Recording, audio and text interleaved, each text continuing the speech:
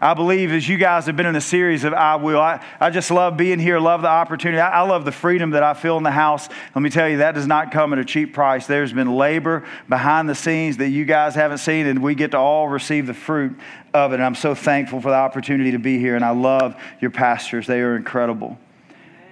I believe that our better days are ahead of us and not behind us.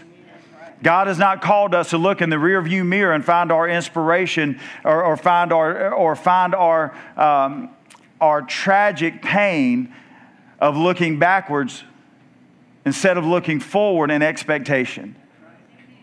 That we're not looking to our past to say, God, do what you did then again. Look, God's not trying to do an old thing. He's trying to do a new thing inspired by the things He's done in the past to build faith for the future of what God has for you. Amen. Look, if the biggest experience that you've had with Jesus Christ is something you point back to many, many years ago, but you have not experienced Him recently, then you're living a life that is looking backwards and not forward. If you're going to look in the rearview mirror of life, you need to look and say, God, what you have done in my past builds faith for what you're going to do in my future. So you're building something in, Lord, everything that is in my past is going to build a future for what you're going to do. And look, in the rearview mirror, there are things that God has delivered us from, things that God has set us free from, but there can be a lot of pain in the past as well. So when I look in the rearview mirror of life, I don't draw my inspiration of like, oh, well, you know, my dad did this or my mom did that. I draw my inspiration and say, God, you did it once, you'll do it again. Just like when you poured your Spirit out in Acts, Lord, they didn't know what it was supposed to look like. So they weren't looking back to the moment when you said go and wait and they're going to wait for you to write. Lord, they just going in expectation to know their better days were ahead because you said so. So God is saying to us that we will know Him, that we will find freedom, that we will discover purpose and we'll make a difference. Why? Because God did not call us to make a point. God did not call us to run around talking about everything that we are against. Anybody can find a problem. Anybody can spot a problem. Anyone can be a critic. But it takes character, integrity, and anointing to make a difference. So when we get on our soapboxes, let's don't get on our soapboxes about what we are against or what we see wrong. Let's find what we see right and let's build from there. That is what faith does. Faith calls into existence that which is not seen, but that what is hoped for. My better day. Look, it may not look like at this current moment, in this present moment, that God's going to work but here's what I know. Because God has, I know He will. And if God will, I know I can say I will put my hope and my trust in Him. I expect big things from God. Why? Because I don't want God to make you. I don't want God to make me good. I don't want God to make my wife good. I don't want God to make my family good. I don't want God to make my church good. I want God to make all of that great. Because good is the enemy of great. I'm not trying to raise my kids and not drink, not run around. I'm not trying to raise them to be good people. I'm trying to raise them to be world changers. Because if I teach them to be average, that's what they'll always be. And they'll never understand the why behind the what that God is calling them to do. So many times, we will experience these momentum shifts in our life where God begins to move. You know, in the South, I know below I-10 is a little bit different, but it's still a little bit of the Bible Belt. People are very raw, very real, and I appreciate that. We pastor below I-10, and the culture there is significantly different than anywhere that we've been. But here's what I love. I love the authenticity that what you see is what you get. And if what we are is not what pleases the Lord, then we're not going to hide or become hypocritical. We're going to say, Lord, do something in me. And if who I am is not what pleases you, then Holy Spirit, put your finger on it. And God, bring the transformation. Here's what I believe this morning. I believe God has a word for us. I believe God has a word for us to turn north. To turn north in the direction in which we turn. After you've gone through this series of I will, I believe that God is calling us to say, I will turn north. Deuteronomy chapter 2, as you're finding your place there, I want you to expect something from today.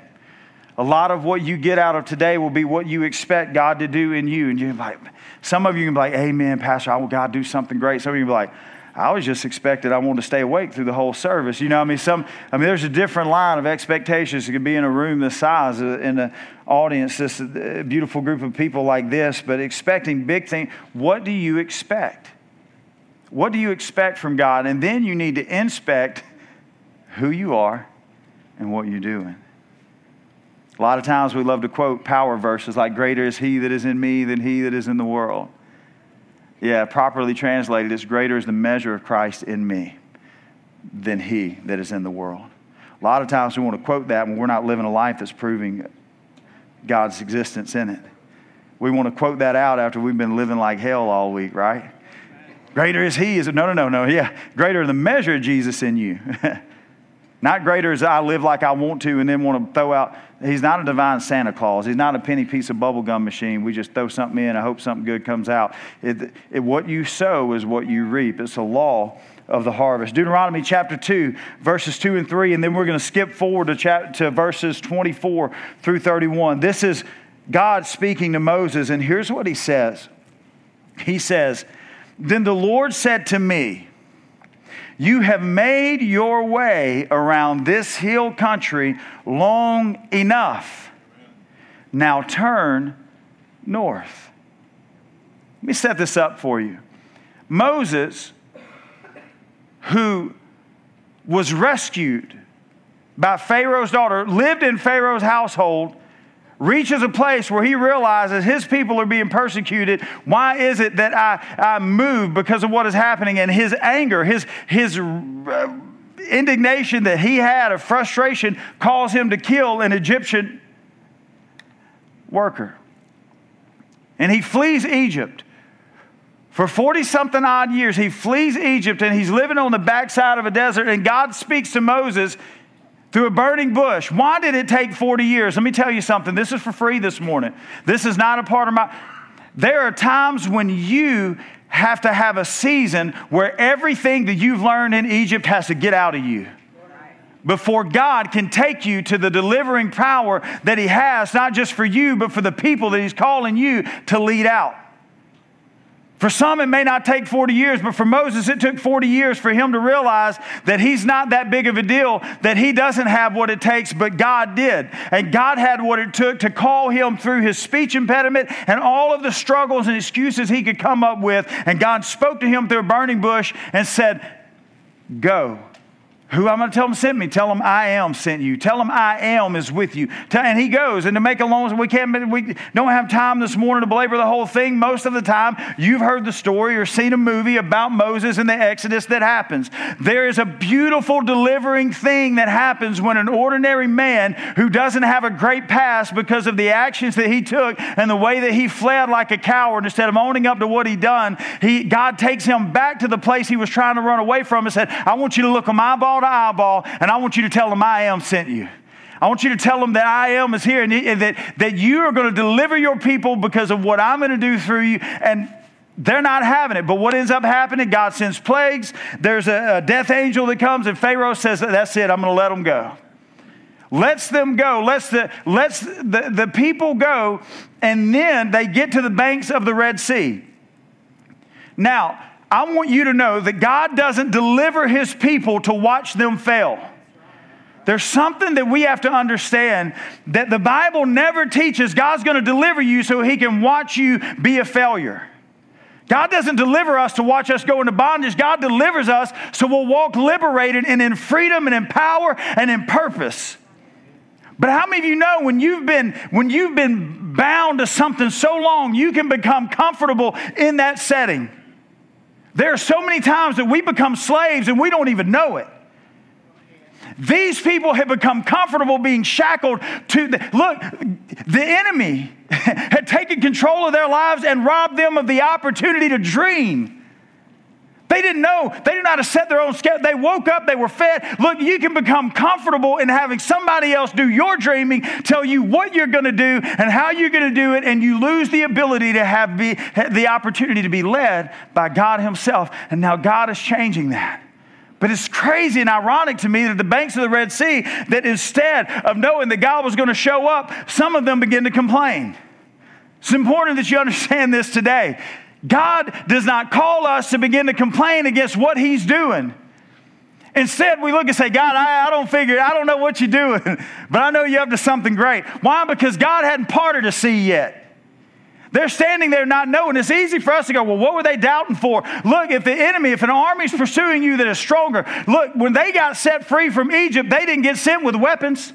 Why? Because people that have made you a slave don't want to equip you with a way to fight them. He begins to pursue them, and they're up against the banks of the Red Sea. And one of them said, it would have been better for us to just stay in Egypt. And you're like, really? Oh, because I can't think of a moment in my past life before God delivered me, saved me, that I go, man, I had it better. I had it better in my addictions. I had it better in my brokenness. I had it better. Not one time. But it doesn't mean that there haven't been seasons where I stood on a bank and didn't take the step to expect God to do greater things, like part of Red Sea. Moses stuck his staff in the water, and God, you know the story. He walked around across on dry ground as the armies pursued. God brought the water back over and conquered the army. Now that's great in and of itself. As they travel, God is providing water from a rock. When they're hungry, He's dropping manna from heaven, saying, any need that you have, I'm going to meet it, and you don't even know where it's going to come from, except you know it's going to come from me. God is showing up, and He's showing out in their life. He's leading them out of this bondage that they've known in Egypt to the promised land of Canaan.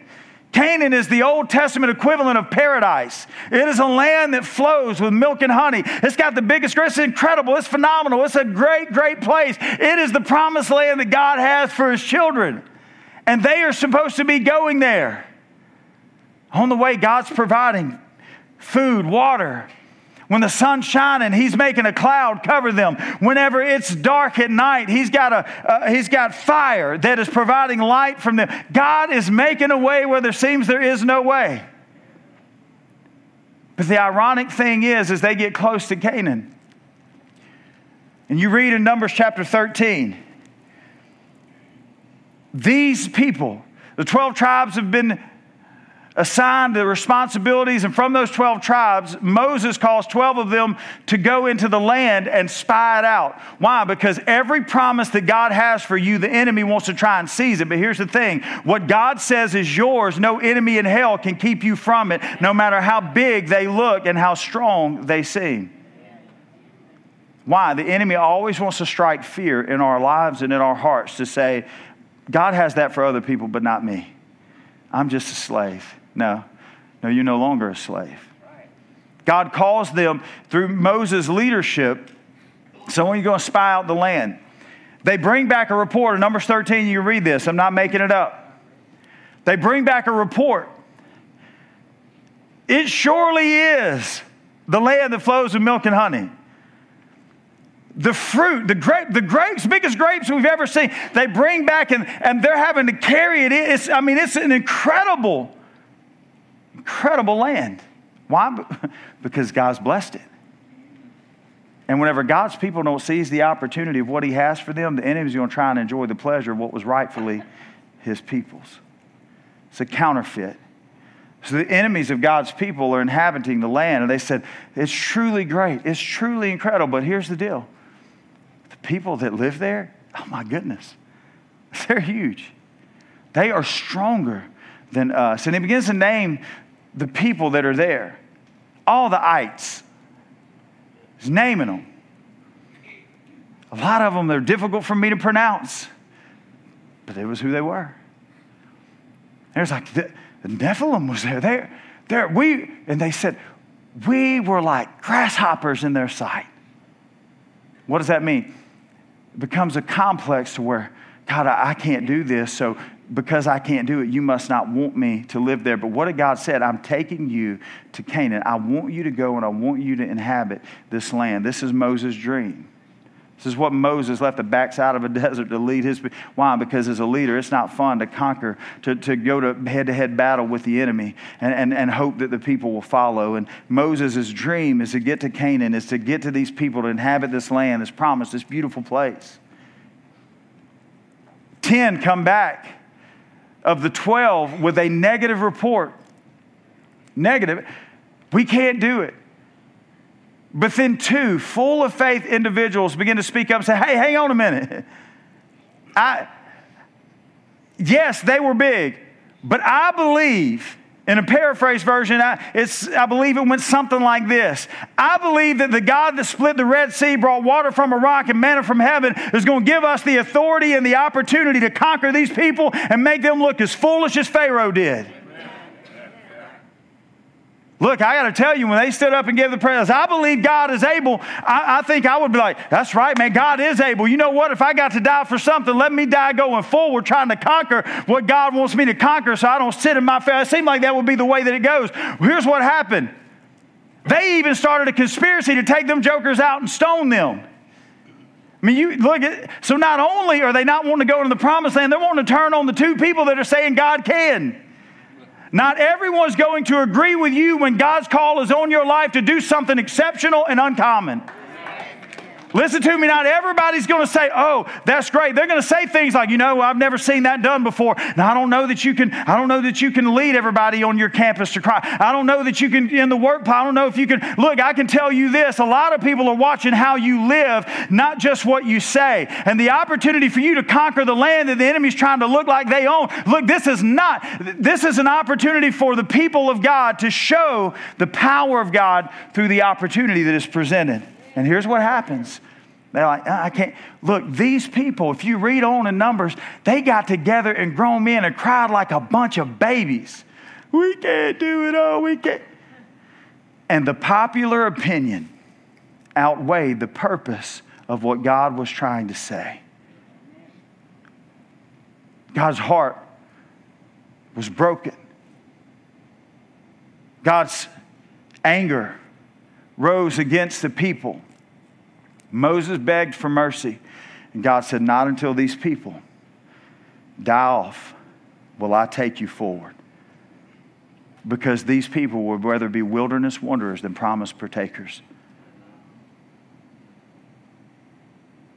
And Moses, for 40 years, led these people through a wilderness.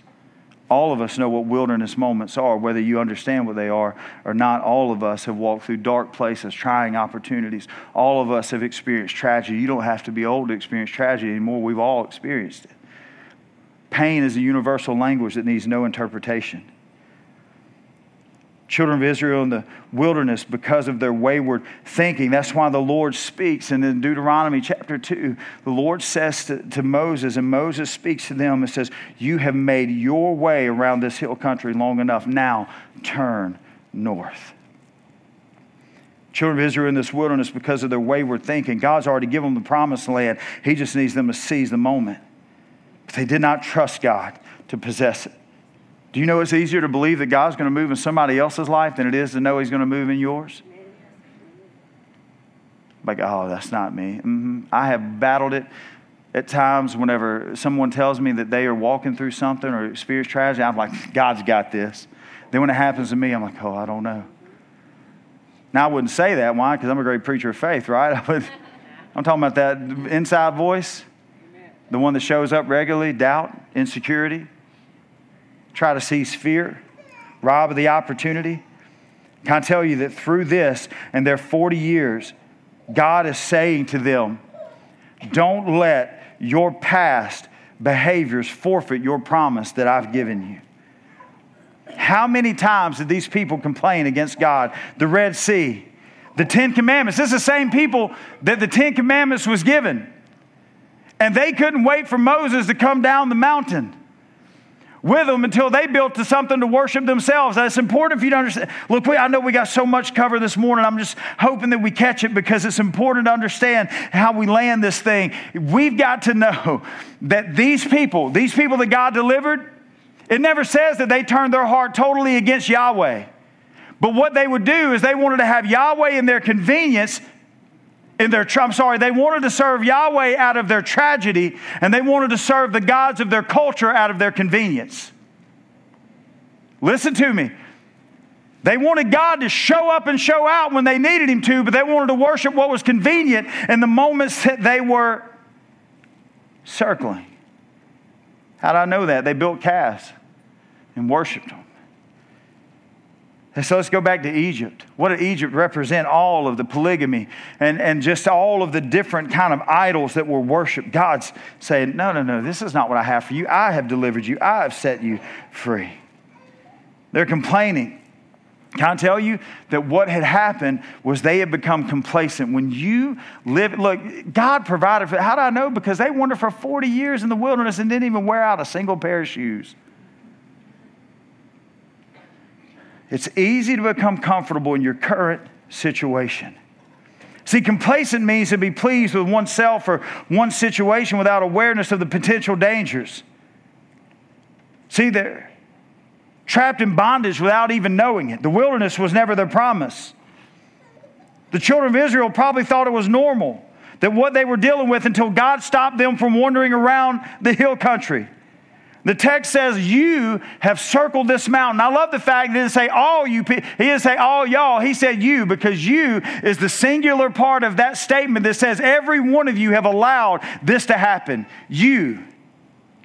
He didn't want them to become shame and victimization, the two-sided coin of the enemy, and begin to point, well, my daddy did this, and my mom deserved, and my brother said, and my church one time did this. He didn't want. He said, he's not saying I'm going to allow you to be a victim, because victims don't overcome.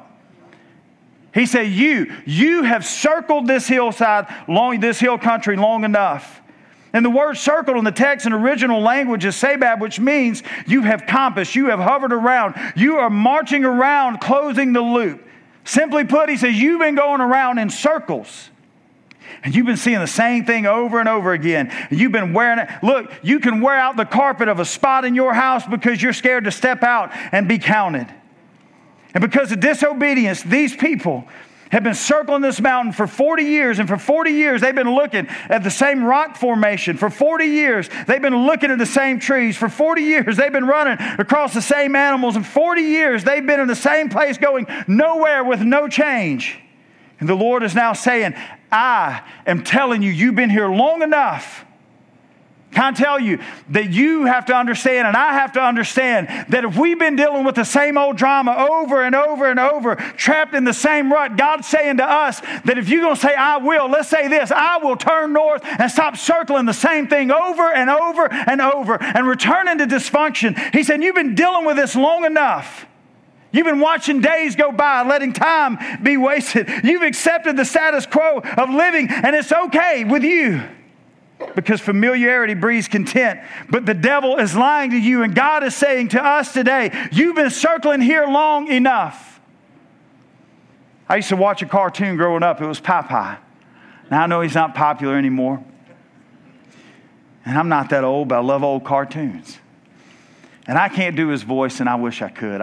There's two people in the world I can impersonate, and neither one of them are worth impersonating this morning.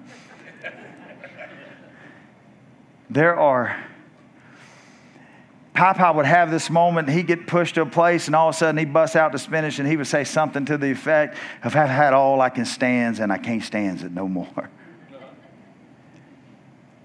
It just seems like that is the frustration that is godly, that the Lord will allow to say, look, I want you to reach a righteous frustration that will drive you to the greatness that I have for you. Move out of this current situation, what you've been circling, and move from here. Listen to me. Everyone has a here. Your here may be different from my here. Your here may be anger. Your here may be depression. Your here may be a tragedy that you're walking through. Your here may be that you were taken advantage of as a child. Your here may be different than mine, but all of us have a here that the Lord is saying, you've been here long enough. Now move from it. And then God calls them to travel a route and not take from the people, but purchase what was needed. In the following verses, we're going to get to verse 24, but in the process of that, he calls him to travel through the land. The way that he takes them, calls them to travel through a land that was the descendants of Esau. Now, Esau was deceived by Jacob. Jacob deceived his father, Isaac, so Esau didn't receive the birthright that was rightfully his. Esau's people was given this land, and God tells Moses, you go this way, you lead these people through this land, and don't you take a thing from them. This is for free too. God doesn't call you to go to people that have been robbed and hurt and crushed and take wrongfully from them. He says, I've provided for you. You go and pay them what they deserve for what you need. I've provided for you, and I've given you the opportunity to pay them. I've given you that. I want you to bless them. Don't take from them, because they've been taken from enough. And I tell you that to get to this, because God reaches a place. He tells them what to do through every one of the lands that they travel through. But then when they get to this one spot, God says to them, but when you get here, take him out. Do you understand that God goes before you and knows the battles that you're going to face before you ever get there?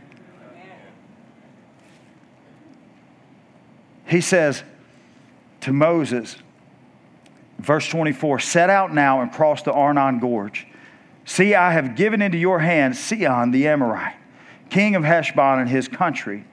Begin to take possession of it and engage him in battle. And this very day I will begin to put the terror and fear of you on the nations under heaven. Look, if God's going to make you a big deal, you know it can get good. If God empowers you, you can overcome anything. He said, they will hear reports of you and will tremble and be in anguish because of you.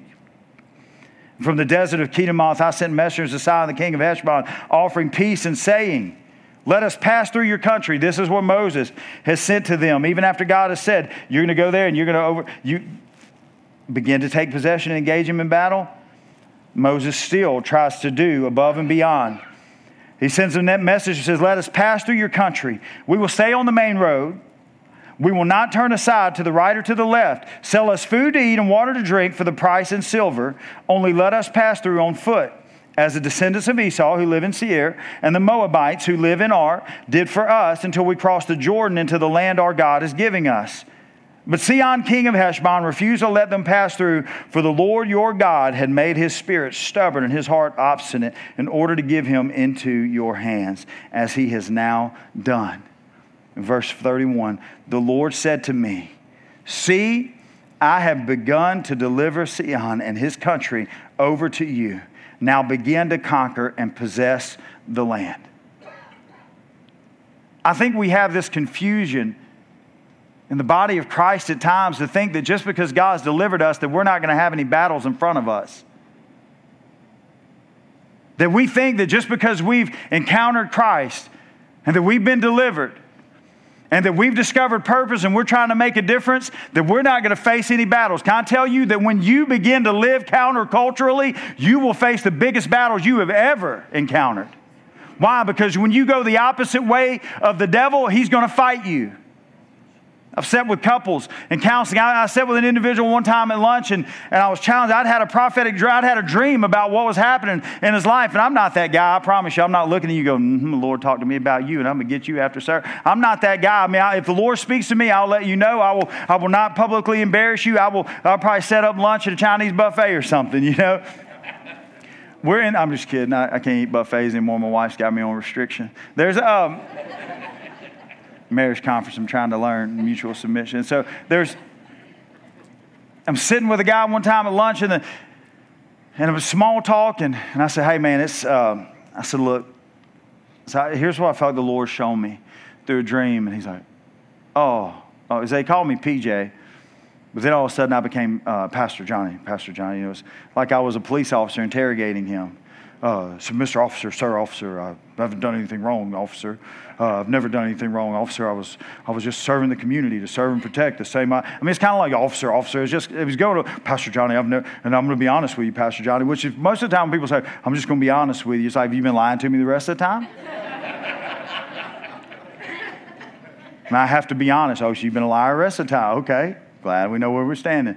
Well, to be honest, okay, so if we're not being, it's always been confusing me when people say that. So He says, to be honest with you, my marriage is doing better now that we're not coming to church faithfully. Oh. I said, well, look, sometimes things come out of my mouth like a flock of doves.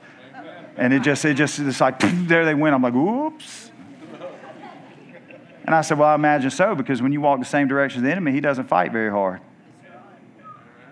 Well, that went over about like you felt it right there. Well, we're doing good. A week and a half later, he was caught with another woman. And God was trying to deliver this hard-headed individual who he had anointed to do great things, but he would rather become complacent and comfortable. Instead of living in the promise, he would rather circle the same thing over and over. Because this infidelity, this was common. In his life, it had been who he was. God was trying to deliver him from who he had been and carry him to who he had called him to be. And what he didn't like was he had bought into this Americanized gospel that says if you come to Jesus, everything's going to be okay and you'll never have a hard day. That's not biblical. Listen to me. God doesn't promise that you'll never have a battle, but what he promises you is if you're faithful to him, the battle will never conquer you. That is the faithfulness of God. Listen to me. Some of us need to hear this morning. God doesn't deliver us from back here to watch us trip the whole time. God wants to steady your walk. He wants to raise you up. He wants to strengthen you. I mean, if you're a parent, you know what it's like whenever your kids begin to walk. I believe God's heart is so pleased as a father when he delivers his children and sets them in a new place and they don't know how to walk. And he says, I'm going to teach you. Now, I can't say, and I don't want to belittle the power and the authority of our awesome God, but as a father, I know what it's like whenever my first child was starting to try to walk, and I'm like, come here, buddy. I was talking to him all weird, and my firstborn's got such a big head like me, and he walked later than the other two because he was all top heavy. He'd get off. But man, when he got to going forward, he was really fast. And then he got to where he knew how to steady that big old jug of a head. Look, all of us have deficiencies that we don't know how to walk with yet. And God's going to unpack them so that we can learn to walk. As we walk to him, he celebrates. And here's the crazy thing, is once we get strong in that area, and you're like, yeah, I'm running. And he goes, good, I'm going to set you over here. And you're like, oh, I can't run anymore. Why? Because God doesn't want you to become arrogant and think that it's about you. And how good you are and how great you are and what you're talented to do. Why? Because the Holy Spirit is always placing a finger on the things that make us not like Christ. To say, you don't have to live in this wilderness. Can I tell you? Sometimes, as bad as I want to be delivered from the wilderness, I find the wilderness in me because of pressure and life and expectation. Can I tell you, Jesus doesn't want me to carry that just like he doesn't want you to carry it. And I'm thankful for the power of the Holy Spirit to place his finger on that moment and say, it's time for you to stop carrying these bricks for nobody. Learn to trust me. Fight this battle. This is what God tells him. He says, now, you're going to possess this land. You're going to conquer him. Listen to me. Even on the way to the promised land that God has for you, there will be battles. There will be battles. Let me tell you, listen. Only fight the ones that he tells you to fight. Because if they had wore out all of their energy fighting the descendants of Esau, taking from them what God never called them to take, they would have been exhausted and never had the opportunity, though God had called them to overcome this king and this ruler and this land. They would have been exhausted. And there's a lot of times that we are exhausted to fight the battles that God has called us to fight because we've been fighting everything, thinking that we got to, listen to me, the leadership of the Holy Spirit will place a finger on the opportunity and say, now God is calling you to fight this. All of us have a here, y'all. All of us have a here. All of us have something that we've been circling and God's saying, oh, you want to say I will? Well, why don't you say I will turn north? I refuse to let status quo become the average of my life. Why? Because God loves us too much. See, it's not arrogance. It's a God confidence that God didn't call you to just be average. God called you to be uncommon. Why? Because he said you are a royal priesthood. The word teaches us you are a chosen nation. You are a royal priesthood. what? Called out and brought in. God's trying to deliver us. I believe that. I'm so thankful for His delivering power. I'm so thankful for the opportunity to know what it's like to experience that deliverance. And let me tell you what I know. God is no respecter of persons. What He has done for me, He will not refuse you if you will choose to surrender. See, the promised land was just as able to be taken the 40 years previous to this wilderness wandering. But there reached a moment, if you read in this text, there reached a moment, says all of them have passed on. The ones that refuse you, the ones that, He said, all right, it's time. It is time. God's not trying to move any of you out, but here's what He's saying. He wants you to stop being the reason that the promise isn't coming to His people. Do you realize the weakest chain in the link is what will refuse the strength from being what it could be? What could the church be if we knew what we were fighting for instead of trying to fight against everything? If we were fighting for our marriages, fighting for our families, fighting for the unity and the peace and the gospel's sake to go out. Why? Because Jesus is seeking that which is lost, and He wants to find that which is lost and lead them back to Himself. And the Holy Spirit is drawing people. What if instead of trying to teach people that, you know what, I'm so holy and I don't do this. Do you know the people in the world aren't impressed with what you don't do? Well, I don't do this because I'm a Christian. Woo, good for you. Well, I don't do this. You know what I do? I get up at 4:30 in the morning. I pray for 2.5 hours. Yeah, you sound just like the hypocritical Pharisee that said, I give twice as much. I do this. And the broken, wretched sinner says, hey, Lord, forgive me, for I'm a dirty, rotten sinner. And the parable says, which one do you think He had mercy on? The church was never called to be somebody that tells everyone what's wrong with them, but to say, you know what did Jesus do with the woman that's caught in the act of adultery? Did He say, you little dirty, rotten, filthy woman, I'm so clean, I'm Jesus. I'm so perfect, and you're not. Obviously, because your reputation precedes you. And you've been thrown down and you deserve it. No, He doesn't belittle her. He actually calls out the accusers. Here's what I love about it. He picks her face up. Can I tell you that people that are broken, do you know no little girl at 4 and 5 years old is going, hey, I want to grow up and become a prostitute. I want to be physically abused. I want to be sexually abused. I want to be hurt and crushed. I want to be taken advantage of. No little girls are praying that and see in your children's church today. But He said, hey, where are your accusers? Guess what? Neither do I condemn you. And then she doesn't get to say, well, you know, Jesus, my daddy left me when I was a little kid. Oh, I know you got daddy issues, girl, so leave from here and just keep on doing the same thing. No, He said, go and sin no more. And that's the beauty of the deliverance of Jesus Christ. Because He says, you don't have to circle this dysfunction anymore. Turn from here and go north. Turn north. What is your here? Let's land this thing today. I want you to take away these 3 things. Number 1, don't settle being a wilderness wanderer instead of a promise partaker.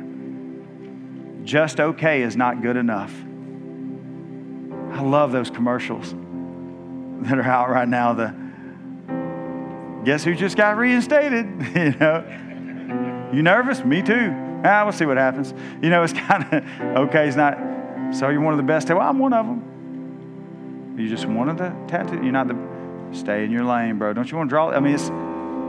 We don't want things that are going to be permanent to be done by people who are just okay. God doesn't want you to just settle for being okay. It doesn't matter what your past has been. It doesn't matter what has controlled you, what has bound you. God is a delivering God. Jesus is a grace-filling, wound-healing, wrap you up and restore you, put all the broken pieces back together, because He's going to redeem your spirit. He's going to restore your soul. And then you're going to submit your flesh, and Jesus is going to make you who you were always called to be. Don't settle. Don't settle. Don't settle. As we're getting ready to move out of February and you made commitments through the first of the year, don't settle for walking through a wilderness. But stand and be counted and say, I will turn from here. Don't settle wandering in a wilderness. Number 2, you are more than a conqueror. You are more than a conqueror. God's saying, hey, y'all, I delivered you out of Egypt from Pharaoh's mighty army. I fed you. I've made your clothes last. I've kept you from getting burned. I've kept you from being attacked by the animals. I have kept you. I did what you could never do on your own. You know what that makes you?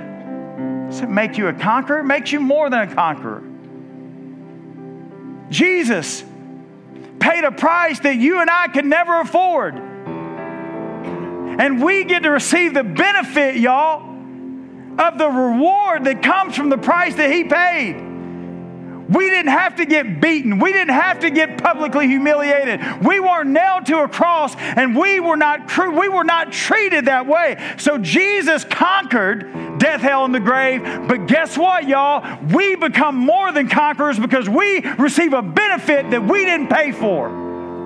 That makes us great. That doesn't make us greater than Him. It makes us greater than we should have been in this world and what it wanted to hold us down to.